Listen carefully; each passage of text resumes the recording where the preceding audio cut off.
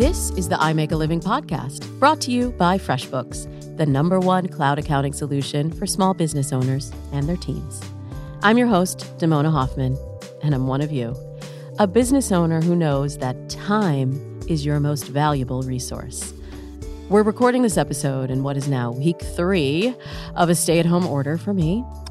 And as the world is changing, my business is evolving to accommodate the new normal. Now more than ever is the time to innovate and create a solution for new needs that have arisen for your audience or client base. But make sure it's worth your time. Today, we're talking to Elaine Pofelt, an independent journalist and speaker who specializes in careers and entrepreneurship. She's the author of the book, The $1 Million One-Person Business, where she studies how entrepreneurs are scaling to $1 million in revenue prior to hiring employees. Spoiler alert, it's all about innovative business ideas and income diversification. Here's Elaine on how she became a business owner. I was a staffer at Fortune Small Business Magazine for 8 years, loved every minute of it. But once I had 3 children, I decided that too much of my life was logistics and planning what I was going to be doing when I was not in whatever other place I was not in, and decided what I really loved was writing and journalism, and that I could do that on my own just as well as I could on staff. I had spent a long time in that field. I had a pretty big network. And I did have a lot of exposure to running a business because I wrote about entrepreneurship. So I thought, well, now is the time for me to apply what I've been learning all these years. And I just took the leap. At the time, my 3 children were under the age of 4.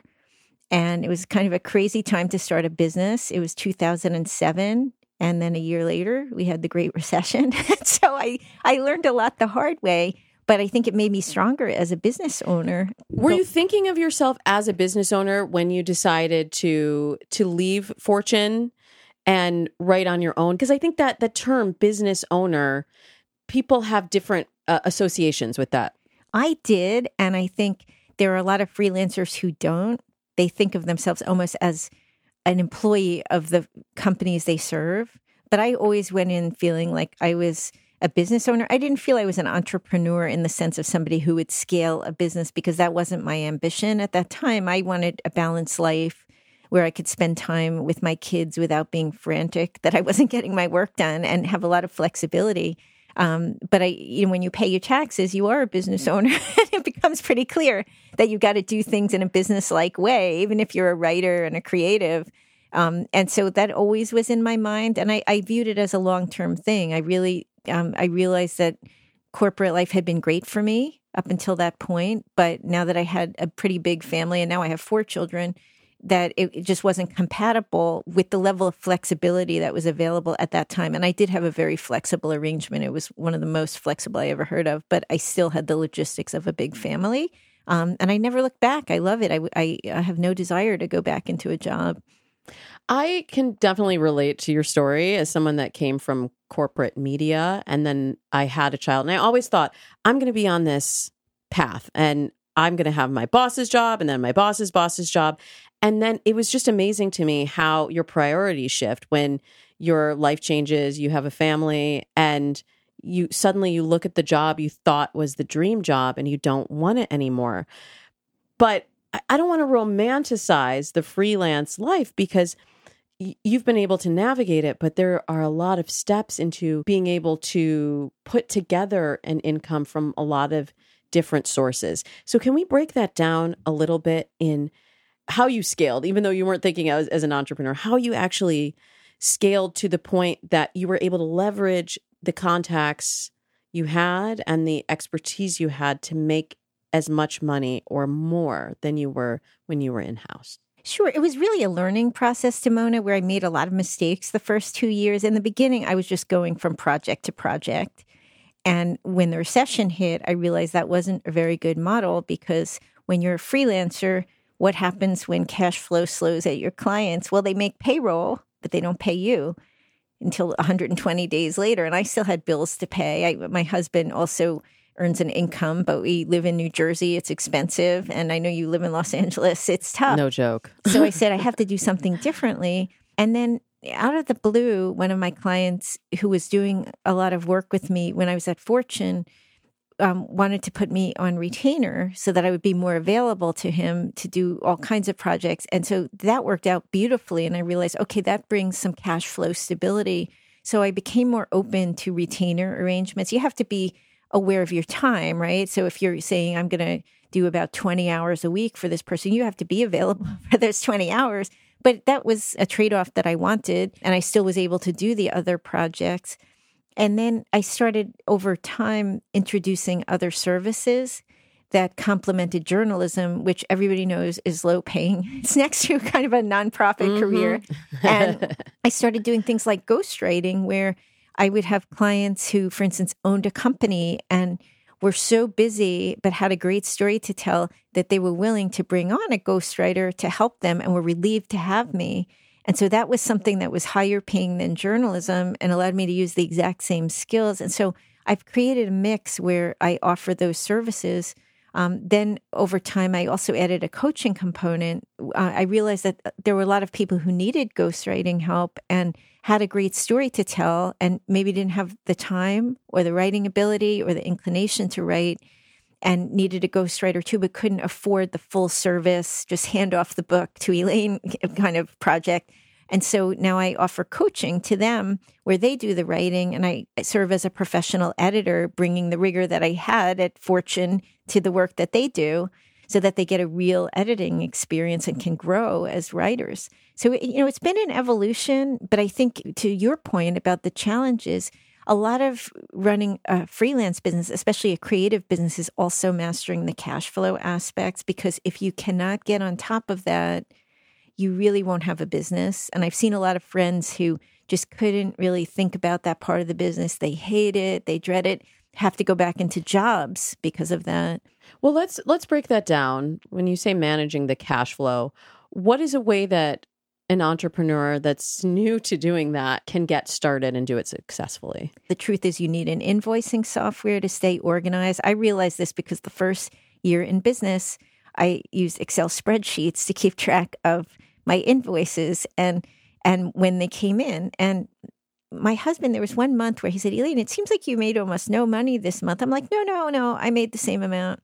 And then I get this letter from Time Inc. saying, we sent you this $5,000 check and you've never cashed it for the last 6 months. Do you need us to reissue it? And I had not even noticed that I wasn't paid $5,000 because I was so disorganized. And so I'm like, this is it. And that was actually when I got FreshBooks. And then I never lost track of anything because I would just, when I got an assignment, I would put it right into FreshBooks and I would just put a future date, which I would update later when I actually sent out the invoice. So that I knew that eventually I had to invoice for that. And if I saw some that hadn't gone out, I would say, hey, wait a minute, did this project come to fruition? What happened? And stay on top of it that way. But the other part of it is also looking at when you send them out. So if you wait until the bitter end 3 weeks after you finish the project to send out the invoice, a lot of companies are on a payment cycle. Like they pay every 30 days and the 30 days starts the date you send the invoice. So I learned to start sending them as soon as the project was done. I used to kind of feel like it was impolite to ask for the pay right afterward. I know that's crazy, but I'm like, what are you talking about? That's crazy. You did the work. Yeah, I did the work. They expect me to bill them. And maybe they actually want it this month because they like to close out the projects. We totally did not pay her to say this, by the way. Elaine, who's been a longtime FreshBooks user, is just telling it like it is. But really, I love what Elaine just said here. We need to get over the shame we feel about asking for money that we've earned. Consider what Elaine said. Maybe instead of seeing financial conversations as awkward, perhaps asking for the value of your work might actually make you look more professional and organized. Food for thought. What about income projections and planning as a freelancer? Because sometimes I think it can feel like, where am I going to get this money from? How am I going to get these clients? How am I going to close these deals? I find that it helps to look ahead to what do you want to make next quarter, next year. I'm curious how you do it and how you've coached clients to be able to do this themselves. What I did from the first month of my business, which has actually served me really well, was I left my job and I said, I have to make basically the same amount at least this month. So how do I reverse engineer it? How much do I have to make this week and then the next week and the next week? And I didn't get exactly to where I was the first year. I made close to it, but not quite because of just not knowing how to run a business, things like sending late invoices out and that sort of thing. But over time, I started to get a sense by studying the patterns in my invoicing software of like, okay, what do I make in an average month? And am I kind of behind it? Like, have I not sent any invoices out for 3 weeks? Well, why didn't I? Am I just taking too long on projects? Like, what can I do to bring projects to completion so I can invoice for them? And I would think that way. Now, another thing that I did, which was many years later, was to start asking for deposits on big projects. I used to be financing these whole giant projects, but as I started doing book projects, which are very big and can take the whole year or more sometimes, I said, wait a minute, I'm a freelance writer. I can't finance this whole thing. Plus, they don't even need me to. These are people that run pretty substantial sized businesses. And this is, tiny compared to what their output is. They don't mind. So just ask for a 50% deposit or ask for quarterly progress payment. So this was part of the learning curve. And I don't know, I just didn't know to do it. But then you learn and you realize, wow, that made my life a lot easier and I can breathe and I kind of know, okay, this is how much money I will make for the next 6 months. But you have to do the work too then. That's the challenge, right? To do the work and to get it all done. And especially when it's not like you're working for a company where you can say to your boss, like, look, I'm managing 6 projects. I have to put this one on the back burner. Everyone has to feel like they're your number one project. How do you manage your time and also make everybody feel like their work is important to you and you're getting it done? Well, check-ins are really good for that. I find it keeps me accountable. Like if I know I've got to talk to somebody on Tuesday and I said I'm going to do the chapter by Tuesday, then I better have it done. And then when I plan my week, I think about, okay, well, I have to do that chapter and I've got to do this other thing for so-and-so. So what else can I take on this week? Maybe nothing. I better get these things done. You do have to look a little bit ahead during the week. And because I have a lot of children too, and all their school activities and everything else, I've got to plan around that and say, okay, not only do I have all this other work, but so-and-so has a school concert tonight and I'm not going to be able to work after 4:00. And really factor that in. It takes a while. And sometimes you mess up and it's 2:00 in the morning and you're doing the project and you're kicking yourself, but then hopefully you course correct and say, all right, I'm not doing that to myself tomorrow, or the next time. I just can't do that anymore. Sometimes it's hard to say no when you have that opportunity and you're like, I want to do it all. And I theoretically should be able to do it all, but you can't be everywhere at once. And I think that's one of the things that's very attractive about entrepreneurship, though, is that you can fit in these other elements of your life. Like you said, to be able to leave at 4:00 for your kid's recital or performance, like that was unheard of when I was working a corporate job. You're there from 9 to 7 at least, and that's your day. I know. It's hard on parents. I think it's gotten better because it's much more common now for people to work from home or telecommute, and nobody apologizes for it. When I telecommuted, it was very unusual. And I remember I had a VPN line and the tech guy said, you must know someone really high up in Time Inc. to have this. I'm like, no, actually, I'm just, a regular employee. I just telecommute a lot. And you know what to ask for to be able to get your job done, too. Yeah. Sometimes we don't know what to ask. We don't know what resources we need or what, how there's like this fear that if I ask for too much, then they'll say, forget you and move on to the next person. For most of you, you're now the boss. So it's up to you to design your work life in a way that works for you. And if you have employees, look for ways to support them in doing their best work, but also living their best life. In fact, the Harvard Business Review recently published studies that showed an average of 31% more productivity and 37% higher sales when employees are happy or satisfied. Yeah, no, I think you're right. People are fearful of keeping their jobs and that sort of thing. But I mean, that's why freelancing is nice because you don't have to worry about a lot of things that you do in corporate America. Like, oh no, I'll be 50 years old and I'll be too old to be a techie, or the things that people cope with in corporate America. You're in control of your own career, which is what I love. I mean, in my book, The $1 Million One Person Business, I looked at people of all ages, including well into their 60s, who are starting businesses. And it doesn't matter what age you are, right? As long as you have the drive to do it and the qualifications and you're able to sell, which is important. You've got to figure out some way you can sell, even if you're an extreme introvert, it might be online. But if you can do those things, then you can have a business and no one can ever tell you you can't do it anymore because of a corporate reorg or replace you with somebody half your age just to get you off the payroll. You're in charge. Okay, let's talk about that because I know that's what our listeners are really eager to hear. How do you scale? How do you grow that business to $1 million, $2 million and beyond?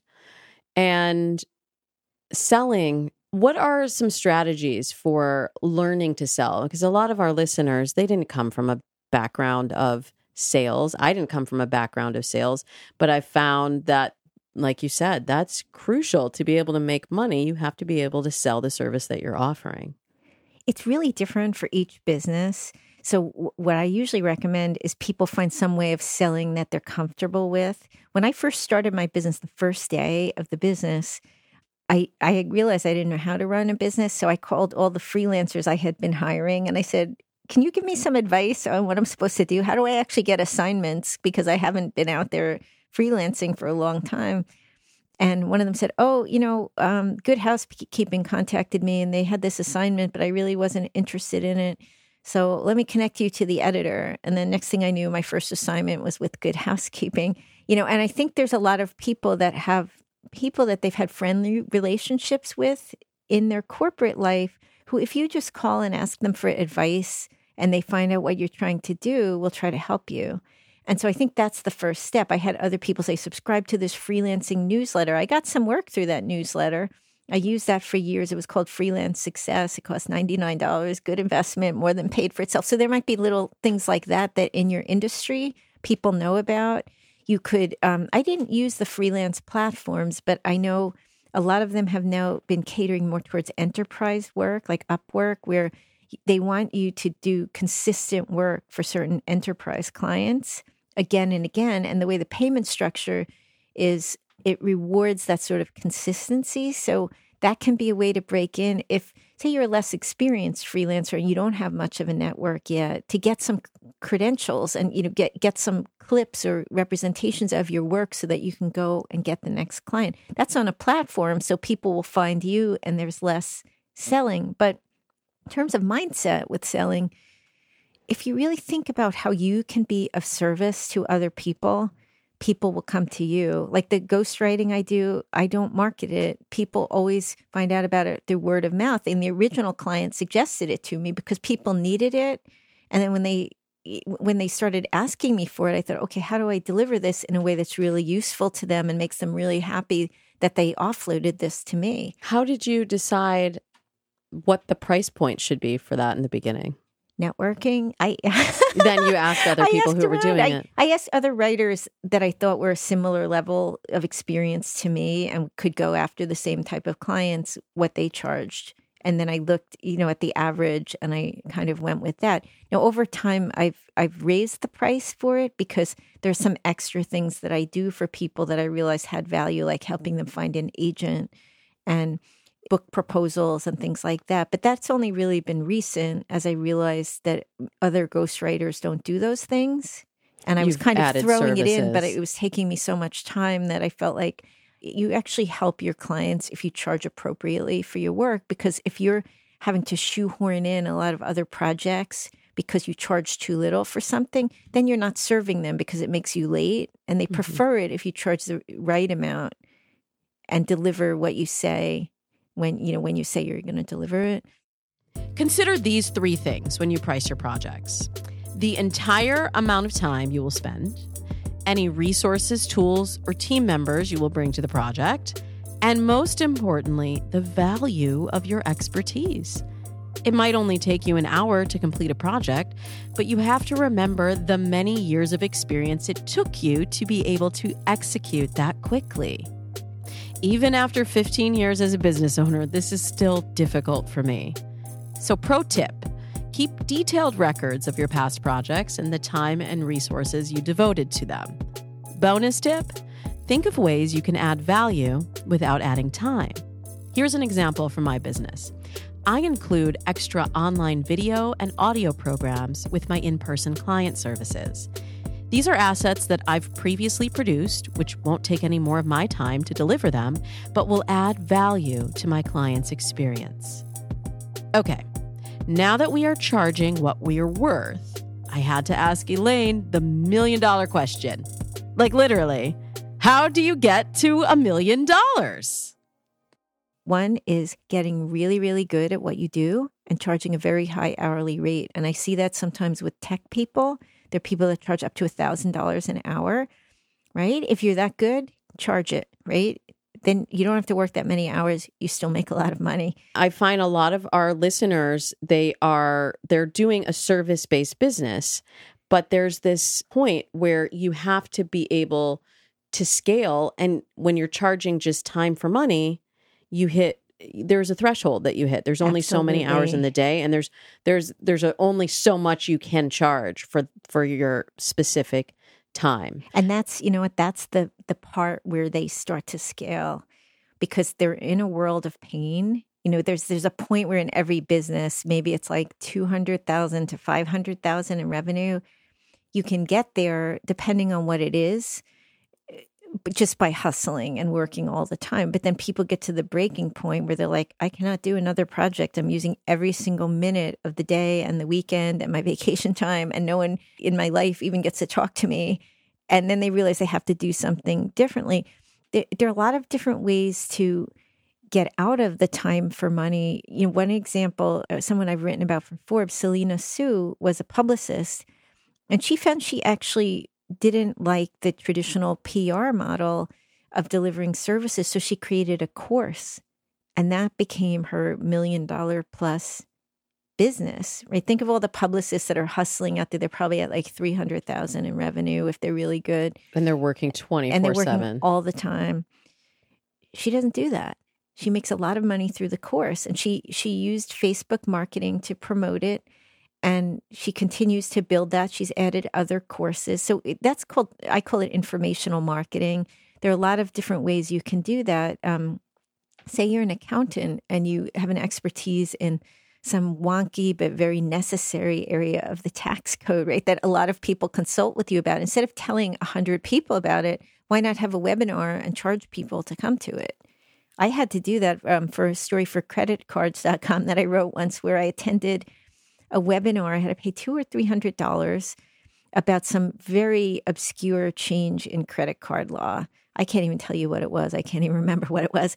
But these two attorneys got together. They hired a webinar company. They charged us each that amount of money. There were 600 people on the call. Think about how profitable that hour was, including any prep time they put in and whatever they paid to the company. Then they aired it again 2 other days, and they also charged the same amount. Right? And they're just it's a replay. Yeah. That's amazing. So very smart. And there's a lot of experts out there in these professional services firms that they think everybody knows what they know, but we don't, right? I don't know what my accountant knows. I don't know what my attorney knows. It's easy for them. It's not easy for me, and vice versa. People don't know how to write a book. I know how to write one. So it's valuable. So, maybe a corollary for my business would be I could start a course on book writing, something like that. Do you want to start a course on book writing? I've thought of it. It's in the back of my mind, but you have to think about also how much time you have, what you want to focus on at the moment. Focus is very important. We recorded this interview way before there were even reports of coronavirus. It feels like it's almost been years since that time. There's absolutely no way to anticipate moments like world pandemics, economic instability, or even personal hardships. My point is that when times get tough, it's a good idea to set up sources of passive income and diversify your offerings. That way, even if you don't have the ability to work with clients face-to-face, you can still make money from a course or book sales. But, like Elaine says, don't lose sight of the goal. It's important that all of these income streams still add value to your business above and beyond just bringing in profit. And keep in mind, it might require an investment up front to get it off the ground. I see a lot of people that when they start making money in their small business, they're scared to spend it. They live very frugally, and there's always confusion on when you should put money out to be able to grow the business and whether you'll get that back. Yeah, I think a lot of new business owners come from a background where they were employees, where the employer always paid if they had to take a course to learn something new or how to go to a conference. And it's a big mind shift to say, I have to invest in myself. Upwork just did some research, their Freelancing in America survey that showed that successful freelancers do invest quite a bit in themselves to grow professionally. That's how they keep their edge in winning new business. So it's really important to break out of that. And maybe you do it in small ways, like I'm just going to do this $99 online course in something that I really need to know. And then you invest as you get more money into the business. It's similar to outsourcing, right? Ideally, you'd be outsourcing 10 things and just focusing on what you do best. But if it's your first year in business and you have no money coming in, how are you going to outsource it? You have to just pick one thing, maybe like I'll just outsource the bookkeeping, or just something that you know you're not doing but is really necessary. Or I'm not going to be my own web designer. Maybe it costs $500 to hire somebody or $1,000 to put up a really good website. And that's the one thing I'll outsource this year. Well, and it makes a difference, too, when you are doing it yourself, you're bootstrapping the business. Like, I only know so much about web design. When people tell me, I'm just going to design my own website on Wix, I'm like, good luck to you if you don't have that background. And you have to really consider the cost-benefit analysis, right? And yes. Like, what are you going to get back? How much of your time is it going to take for you to learn how to become a web designer? And how good is the product going to be in the end versus if you just paid someone who's an expert in that, or paid someone, to ghostwrite your book for you? Oh, I agree. I don't outsource every single thing, but I outsource everything that I possibly can. I keep trying to evolve in that way. And I think every freelancer, we can challenge ourselves to say, could I just, spend $200 and hand this off? And spend more time getting a new big client or doing a really great job on this project so that the client just comes to me the next time. I love how casually Elaine just threw out the idea that clients will come to you. But inquiring minds want to know, how do you get your clients to come to you? Well, I think a lot of people, it's similar to writing a book, actually, where people want to express themselves through their business. And like, my passion is cooking, and I'm going to start a business related to cooking. Meanwhile, maybe what they want to cook, there's no demand for it in their area, or there's no good place to sell it. And then their business fails because they don't really think about what's needed. If you come to things with the idea like, okay, I've got a pain point, or people I know are complaining about this, and then do small experiments, you can avoid the risk. One person who is really great at this, Laszlo Nadler, who I mentioned in the opening chapter of the book, worked for Bank of America as a project manager. Very good on time management, as you would imagine. You've probably worked with project managers. Sure. I love how they are. I'm not like that in terms of, trains run on time. And what he did was he created a planner. He put it on Amazon while he was still working at Bank of America. And it was about how to go towards your life's biggest goals, as opposed to, what is on my to-do list. It was very inspirational quotes. And when he put it out there, he got feedback in terms of people actually bought it, which is good. He used print on demand, so it wasn't such a big investment. And then as he got feedback in from the customers, he'd refine it. And over time, it went from about $14,000 a year in revenue the first year, to the next level. And then finally, he got it up to $2 million. But in between, when he got to about 6 figures, he felt like, okay, I can quit my job and devote myself to this full time. I have enough income to pay my mortgage. His wife had young children and was staying at home at that point, to do it responsibly. And so he took the risk out of it. Another thing you could do, there's a great site that I just learned about from another couple in the book, Camille and Ben Arneberg. It's called PickFu, Pickfu. And what you can do is a horse race between different names that you're thinking about for a brand. So, because some things, the brand name is really important to selling it. And depending on how much you pay, you can get pretty sophisticated demographic information about who's answering and comments from them. So you could test what they think about that. Yeah. So, business name. So part of it is also letting go of your own ego. Like, I know what people want and saying, okay, let me just open myself to the universe or to what people say and see what kind of inputs are coming in. What are people understanding about what I'm saying? What are they not understanding? What are they relating to? Then you make an educated decision. You may still go with what you think, but you're coming from a position of knowing how the customer thinks. You're going into listening mode instead of broadcast mode, which is something that it's hard to do, though. Struggle with. I want to know what makes your life more livable. And we do this segment called Tips or Tools.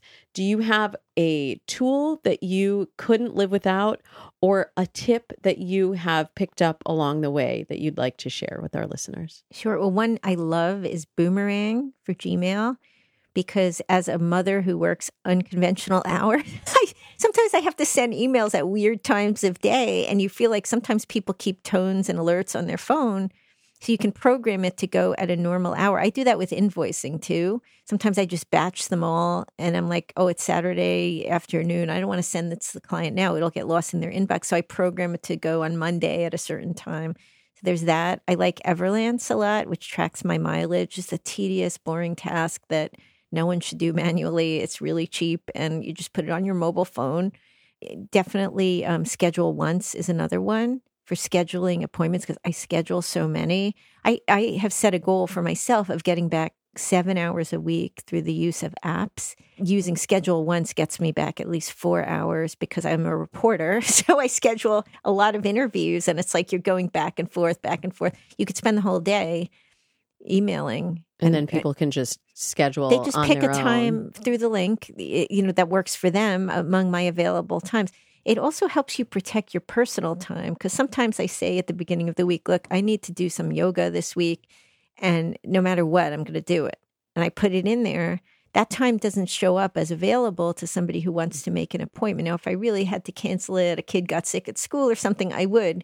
But it makes you a little more committed to your personal commitments too, because you've given people a lot of access to the other parts of your calendar. So those would be my top three. I know you asked for one, but they're my three favorites. Oh, I love all three of those. How are you doing on that goal of saving the 7 hours a week? Oh, I definitely do. Yeah, I definitely do. I mean, I like this week, I can't even tell you how many appointments I've been scheduling. I might have saved the whole 7 hours. If you've learned anything here today, it's that trading time for money can't scale. There's always something you can do to make your work more efficient, like managing your calendar better, or outsourcing the right projects, or maybe starting a free trial of FreshBooks. Here are your key takeaways for today. Let your offering be dictated by the pain point you can solve for your clients. Freelancers are friends, not food. Make relationships with other freelancers who can get you in the know in your field and maybe even support you on a project. There are better ways to scale to $1 million than working one-on-one with clients. Productize, delegate, and diversify your offerings. And real bosses bill for their time. Get that money, honey. You've earned it.